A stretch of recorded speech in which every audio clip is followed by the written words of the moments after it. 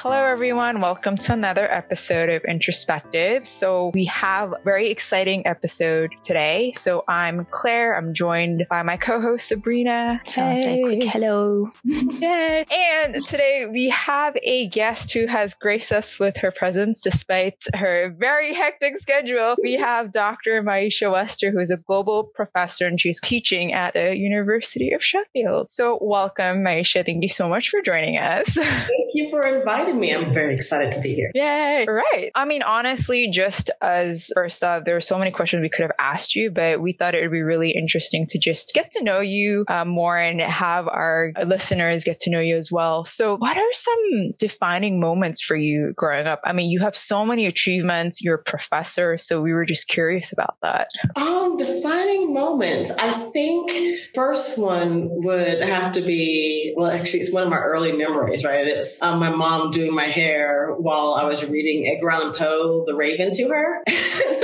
and suffering through it.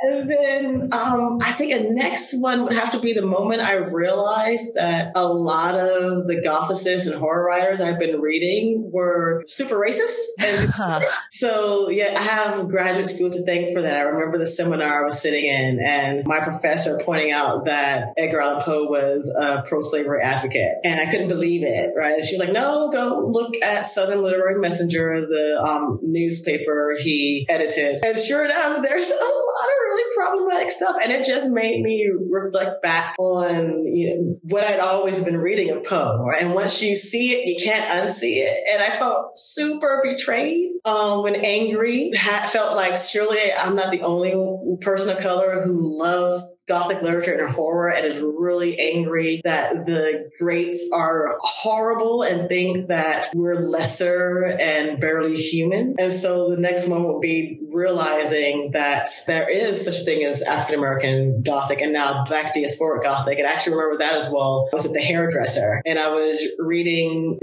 Beloved and my beautician said to me, how can you stand to read that? And I was like, well, and I had read Beloved a couple of times before in undergrad, as well as my master's, this was my PhD. And I said, well, I'm Morrison. I started in on I know Morrison is complicated. She said, no. It's so horrifying. When I saw the movie, I thought those evil white folk were going to reach through the TV and get me. And that's when I realized, that's right. This is a ghost story and this is a horror novel. And I'm off. So that was one of those really foundational moments. Because, I loved Morrison. She was someone, in fact, Beloved, I was obsessed with unraveling for a good decade. And so that moment and realizing that is actually a Gothic text as well just gave me the encouragement I needed, right? That sense that there are African-American Gothic writers out there. It's just that quite often they're misrecognized. So yeah, those were some of my real foundational moments. And of course, finally getting the degree. I say that like it was nothing.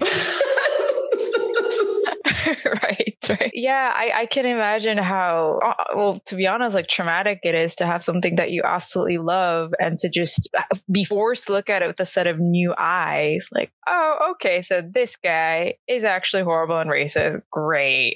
But you're doing it. You're turning it around. You're shifting the narrative, which we are so inspired and impressed by because we know it must not be easy emotionally and mentally. Yeah, well, and I shouldn't say, it's really the writers that are shifting the narrative. I'm just reporting on what they're doing. Like, hey, look, pay attention because there's really smart, important, highly critical, theoretical work being done in Black fiction that's speaking back to this and making a place, insisting on a place for people of color and really insisting on that we consider what is monstrosity, what is horror, right? Is it the fact that there are people of different colors wandering around the world or is it how they're treated?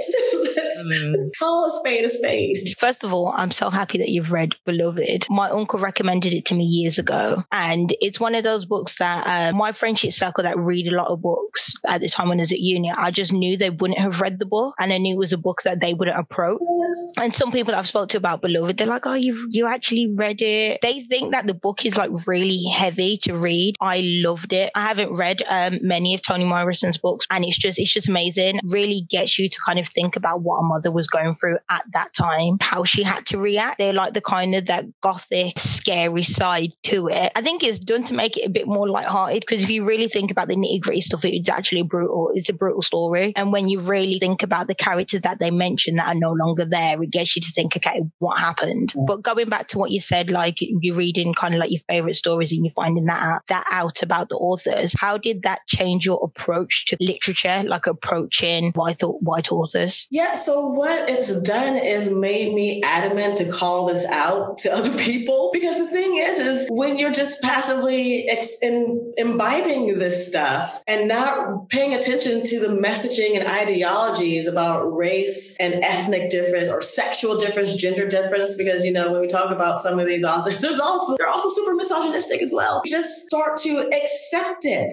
without thinking about it, so that when you encounter these similar narratives in the real world, you're less likely to resist, because you've already been teaching yourself, being led to accept this as normal, as okay, right? Like, oh, well, yes, of course, these people of color are monstrous. They're monsters in this novel, this movie. Of course, women are hypersexual threats that need to be contained. Didn't you see Catwoman? Right? Didn't you see that Catwoman, the cat people, right? Of course we need to be controlled about queer bodies. Haven't you seen pretty much every slasher film? It's important, you know, to me I keep reading it. In fact, I just left a seminar where I was lecturing on Matthew Monk Lewis's The Isle of Devils and Florence Marriott's Blood of the Vampire, which are both two really great texts in terms of their story. They're wild. They're super racist and crazy. Like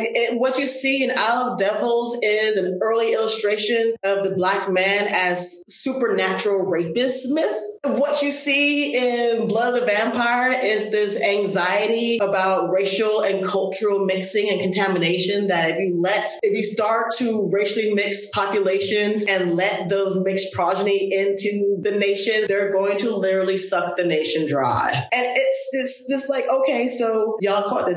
This is fun reading, right? You and the students all agreed that this was really enjoyable reading. It's like, okay, now we need to pay attention to how messed up this is, because there are a lot of ways in which our contemporary Gothic literature and horror literature is capable and sometimes does the same trick, right? Like, oh, this is really pleasurable. Hey, wait a second. Let me go back to that. The best example I can give for this is a fairly recent one. It's a Stephen King novel that won an award.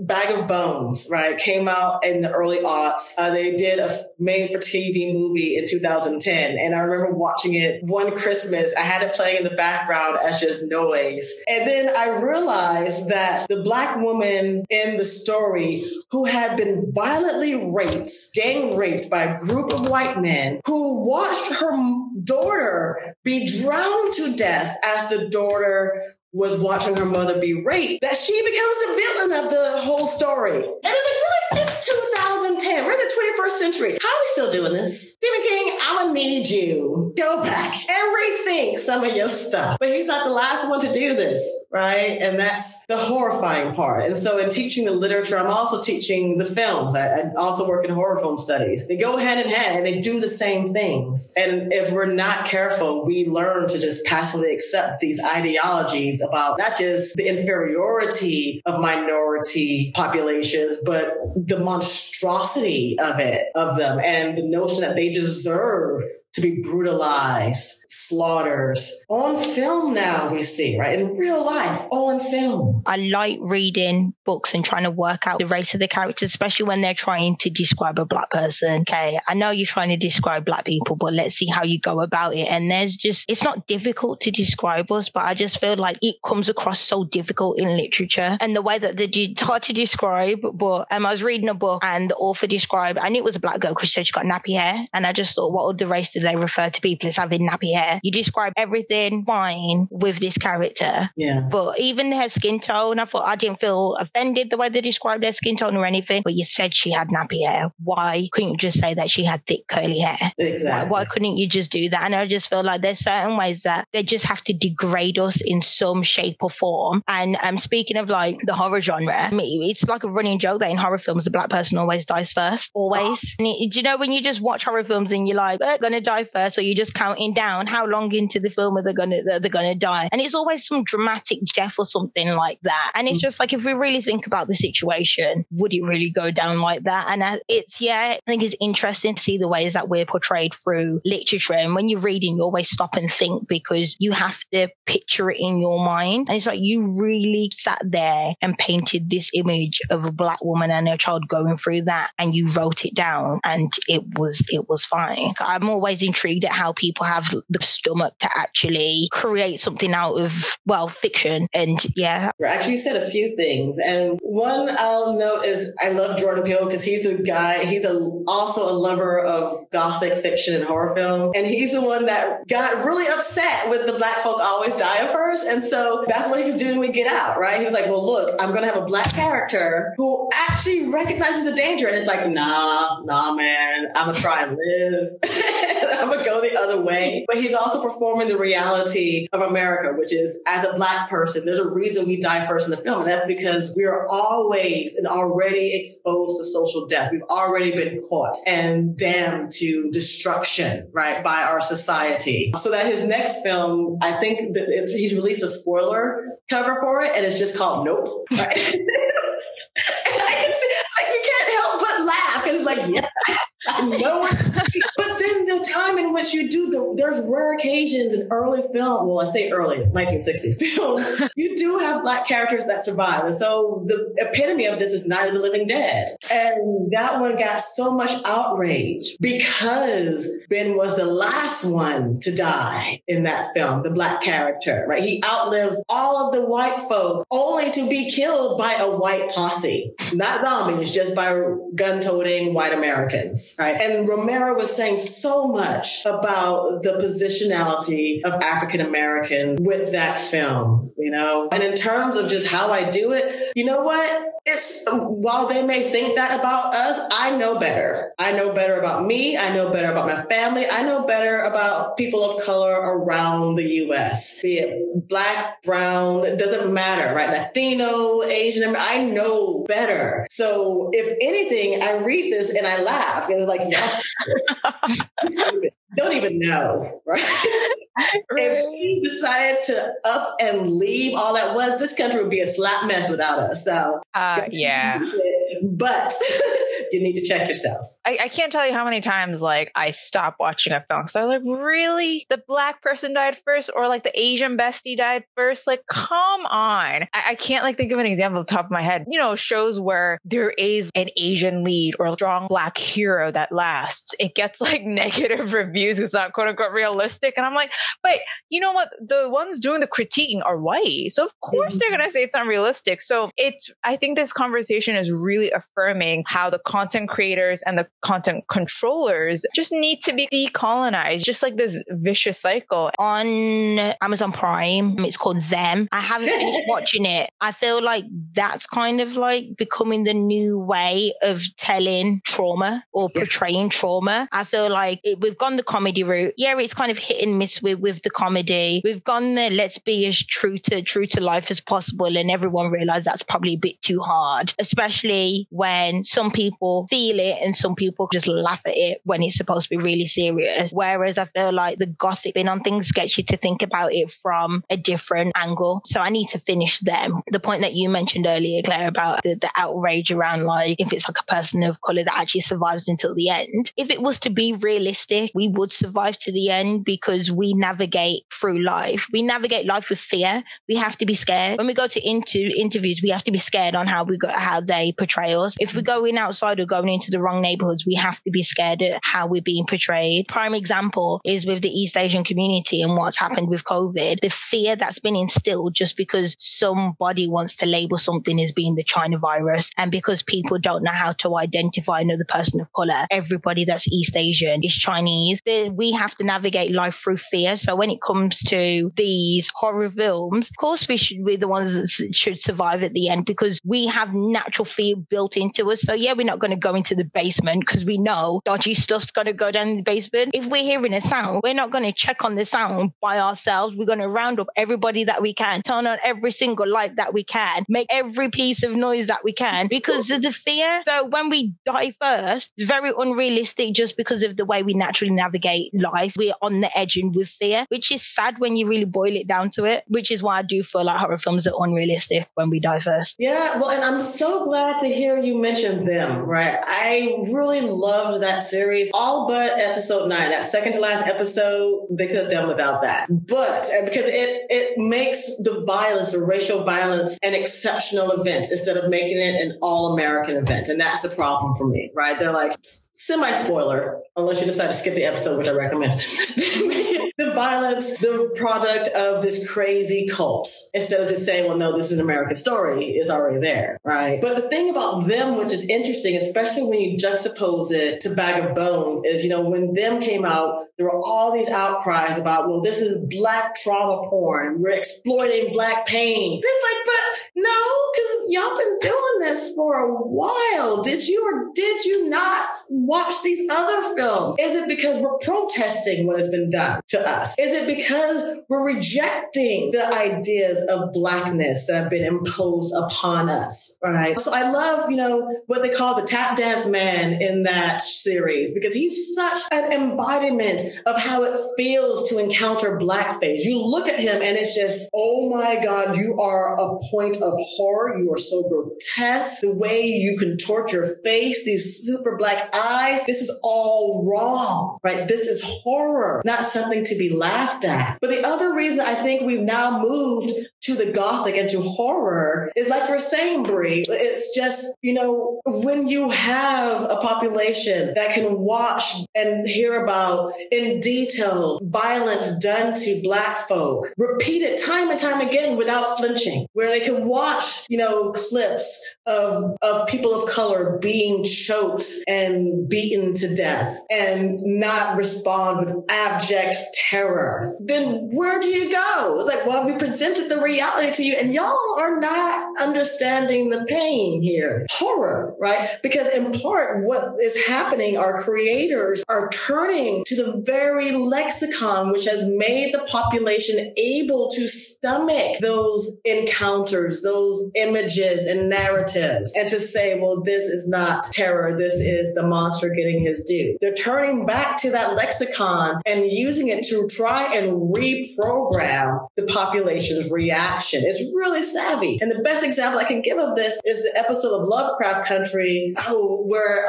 Emmett Till, featuring Emmett Till's death, right? Where you don't, for once, you don't have a profound focus on the spectacle of Till's brutalized body. We never see his body. We don't hear a narrative of what happened to him. What we do get is that violence reperformed on a white female body, right? To have the show say, look here, this is what happened, is absolutely disgusting, outrageous, and a point of horror. And we know you'll get it if it's a white woman that has to endure it. It's savvy, but that's what I think Black horror in particular is trying to do right now. Yeah, because horror is as a genre in general, it puts you on edge. It makes you feel uncomfortable. That's the whole point of it, to make you feel uncomfortable. So when you apply the kind of race narrative to it, yeah, it's going to make you feel uncomfortable, and I feel like it does the job that it needs to do. But yeah, I could talk about this for ages. Tell us about cultural barriers that you've had to navigate moving from the US to the UK. Have you encountered imposter syndrome? Yeah, so imposter syndrome is actually a really important one, right? It's something that a lot of us grapple with. In fact, I actually can't think of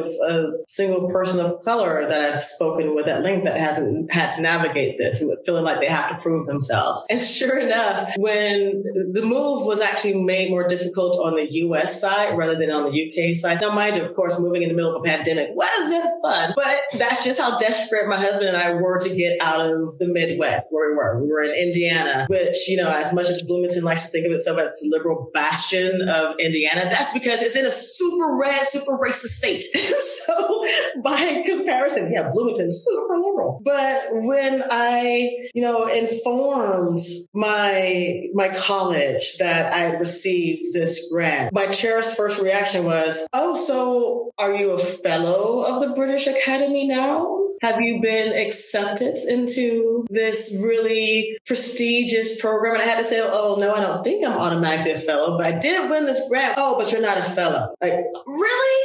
Really? In the arts and humanities in the States, we do not win grants like this. And that's what you come with? That I'm not a fellow of the British. In other words, I'm still not fully worthy? Okay. And that, I have to admit, that has an impact on me, right? And it's one of the reasons I think that, plus just the general outrage at the fact that we keep stupidly repeating history, it's also behind what motivates me to work so much harder, to keep busy, to be steady running. Because in the back of my mind, there's still that echo of, yeah, but you're not a fellow. So never mind that I've already won a Fulbright award here, right? It was something that was already highly competitive. And then there was an initial, I sensed a threat to my position, right? Where they didn't initially want to let me have the 4-year leave because this is really unusual. And so it was, but is it really worth it for you?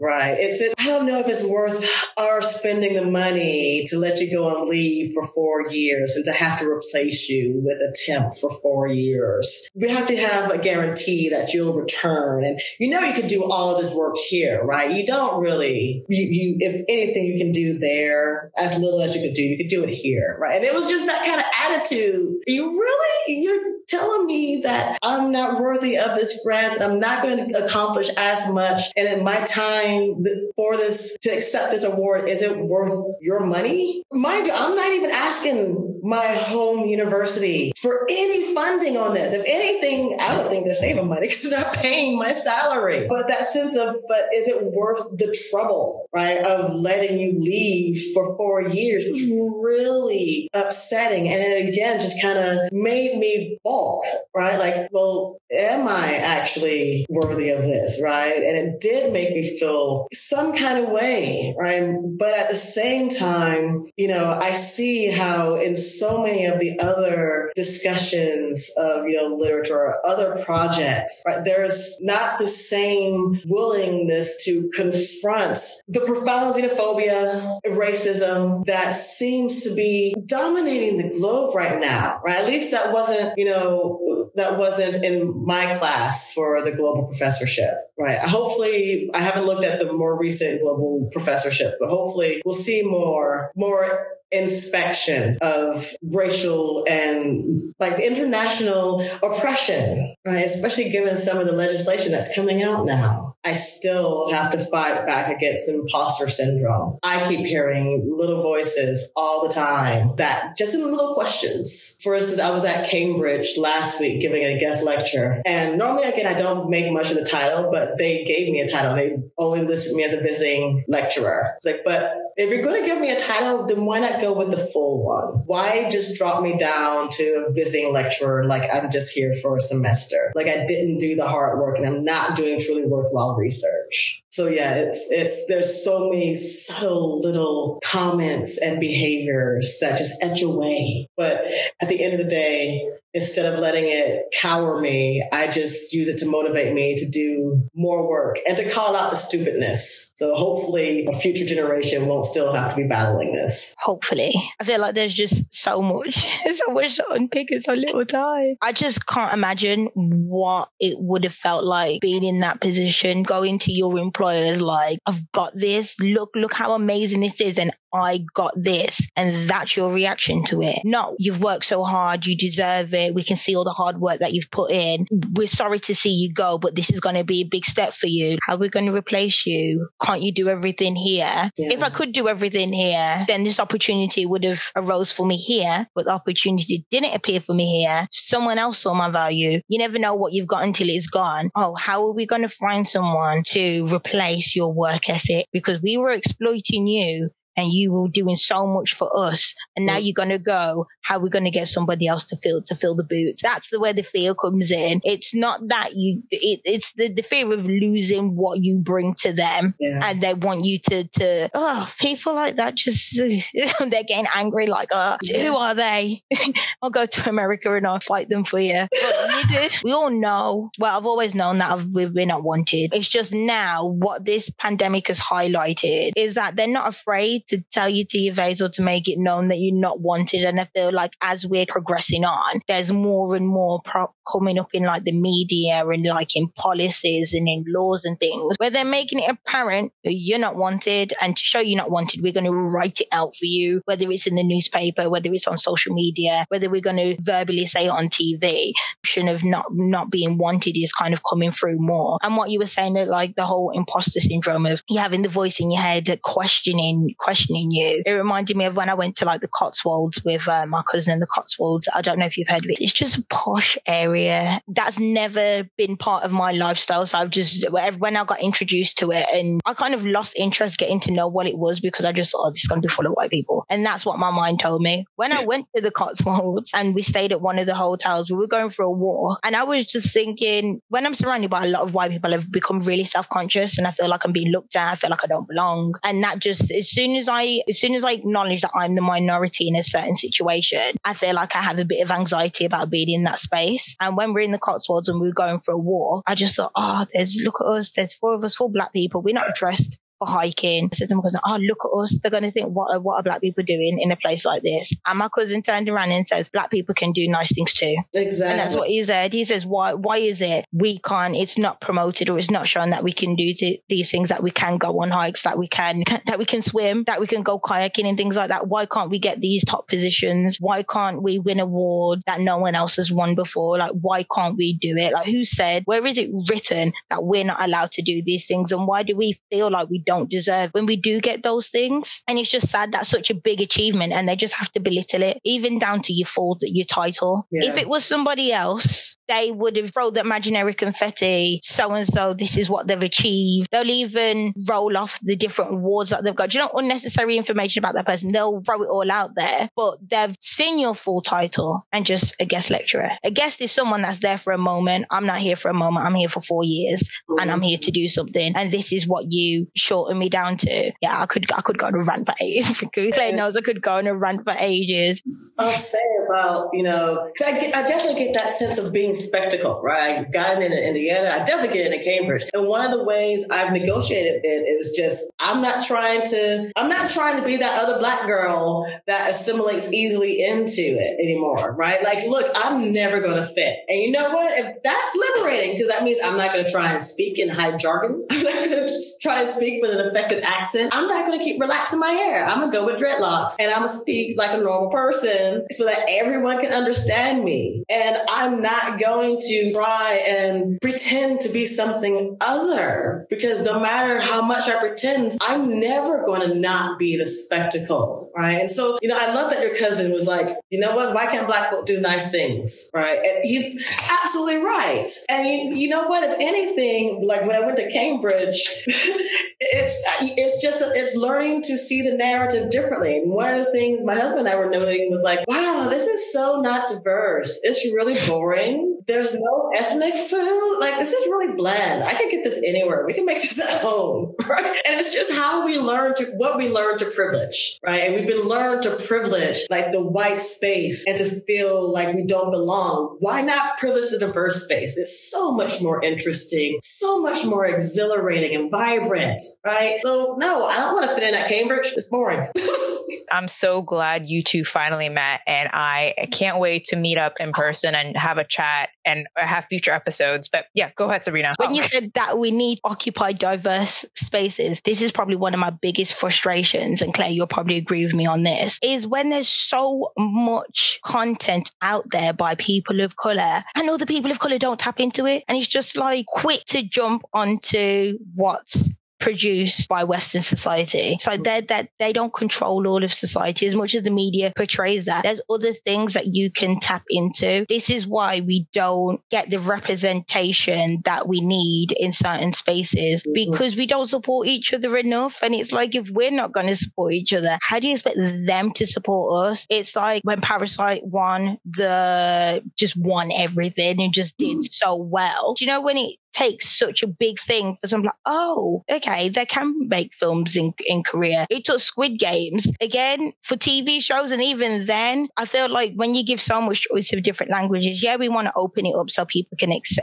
so it can be accessible. But I think a lot of comments I heard from people is, why do I want to read subtitles? Why do I want to read subtitles? Well, how do you think people that don't speak English consume our content, which dominates most of society? They read subtitles, so the least we can do is read subtitles. Yeah, but I don't get the point. You do understand that the way that we talk and the way that the tone of voice and everything, that contributes to how a message comes across. The moment you dub it in English, that message is lost. So yeah, I do think that we do need to just to take a step back from those spaces, from, I don't want to say, but white spaces, and start occupying our own, start looking into what is actually available in our own space and big it up, or else our voice is always going to be snuffed if we're not trying to holler it out ourselves. Yeah. That was my little tangent. No, that's an important point, right? Because what you're talking about in some ways is kind of the internalized dynamics of oppression, the ways in which, even as we're crying and protesting against lack of representation and diversity, that we don't pursue it ourselves because we've been taught to view any diverse content as lesser and not worth the time, right? And in terms of thinking about subtitles, what that's saying to me is like, but English is supposed to be dominant around the world. So, I've already been taught to embrace the dominance of English. Why should I then have to bother with reading? Can't they dub it, or better yet, speak in English so that it's more acceptable or accessible around the globe?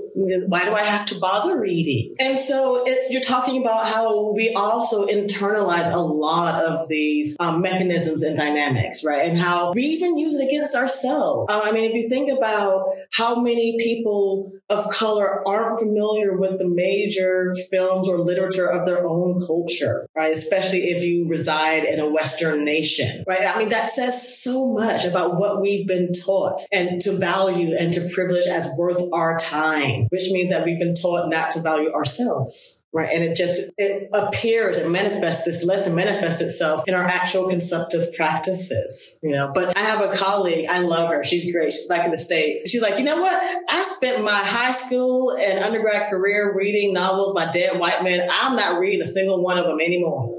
I'm reading only the novels, only the works of people of color, because that has been denied me in my education, right? And she looks at it, but I can't imagine how much work it took for her to get there, to be like, you have robbed me of access to these rich works. I'm not reading no more of this other stuff. That's a major mind shift. It's a complicated existence, but I think it's one which we're being forced to work out, right? Thanks to forerunners who are insisting that, look, I'm doing some really fun stuff. I'm showing you some really interesting films. You're going to have to step out your comfort zone. You're going to have to read a subtitle. You're going to have to try to figure out or negotiate how Korean life and culture, socio-political culture is different from British or American, right? You're going to have to familiarize yourself with a different way of being because you don't want to miss out on this new hot thing. And I think as well as that is familiarize yourself without being judgmental and comparing it to what you already know, because what you already know is not the full truth. I can hold my hand up and say there's a lot that I really don't know. And I still find myself, as much as I try to explore other material and other cultures, if I'm tired and I'm not in the mood, I would default back to what is the easiest to consume to me, and that is what is produced by Western society. And that's just because of how I've been brought up. But completely close yourself off to everything else and not being willing to grow, then you don't really have a sense of who you are. Even I feel like I don't fully know who I am because I don't fully know my history. And that's like a learning process that I've got to go on. So I feel like we do have to be open-minded, but literally as open-minded as you can be. There's a lot of things that the Western society did not create that has just been taken from all over the world. What you're consuming, you're neglecting the origins. And if anything, it's kind of disrespectful that you can't even try to acknowledge the origins of where all of these things come from, because nothing is original when it comes to Western culture, which is why when Squid Games blew up the way it did, it's because it was original. Nothing like that had been done. They'd never seen anything like that. And the fact it was produced in a different country, it was a different language, everything about it was just new, and that's what enticed people. But for them to continually be enticed by things like that and new, it's not going to happen unless, again, we sing and dance about it. But I'm gonna quieten down. I know I would like take this further. No, I mean, you make such excellent points. And I think what shows like Squid Games are showing is that, look, you're missing out on a lot of stuff by being lazy. But at the same time, it connects even to political treatment of people of color and the ways, you said, Sabrina, earlier, they're telling us in so many ways that they don't want us, that they don't belong here, right? Until they really need us. And so when you said that, I was thinking of the NHS, the moment in which the NHS was created. And it wasn't for the Windrush immigrants from Jamaica, the tons of Black nurses that came over to staff the NHS, Britain wouldn't have this wonderful socialized medical system. Right? That was a consequence of immigrant contribution and labor. And then to turn around and be like, all right, we're good. So where's your paperwork? You don't have it? I guess you better go back to Jamaica. It's like, what? Because it's now established? Again, we're at another crisis point thanks to Brexit. So in a couple of years, it's going to be like, so can you come back?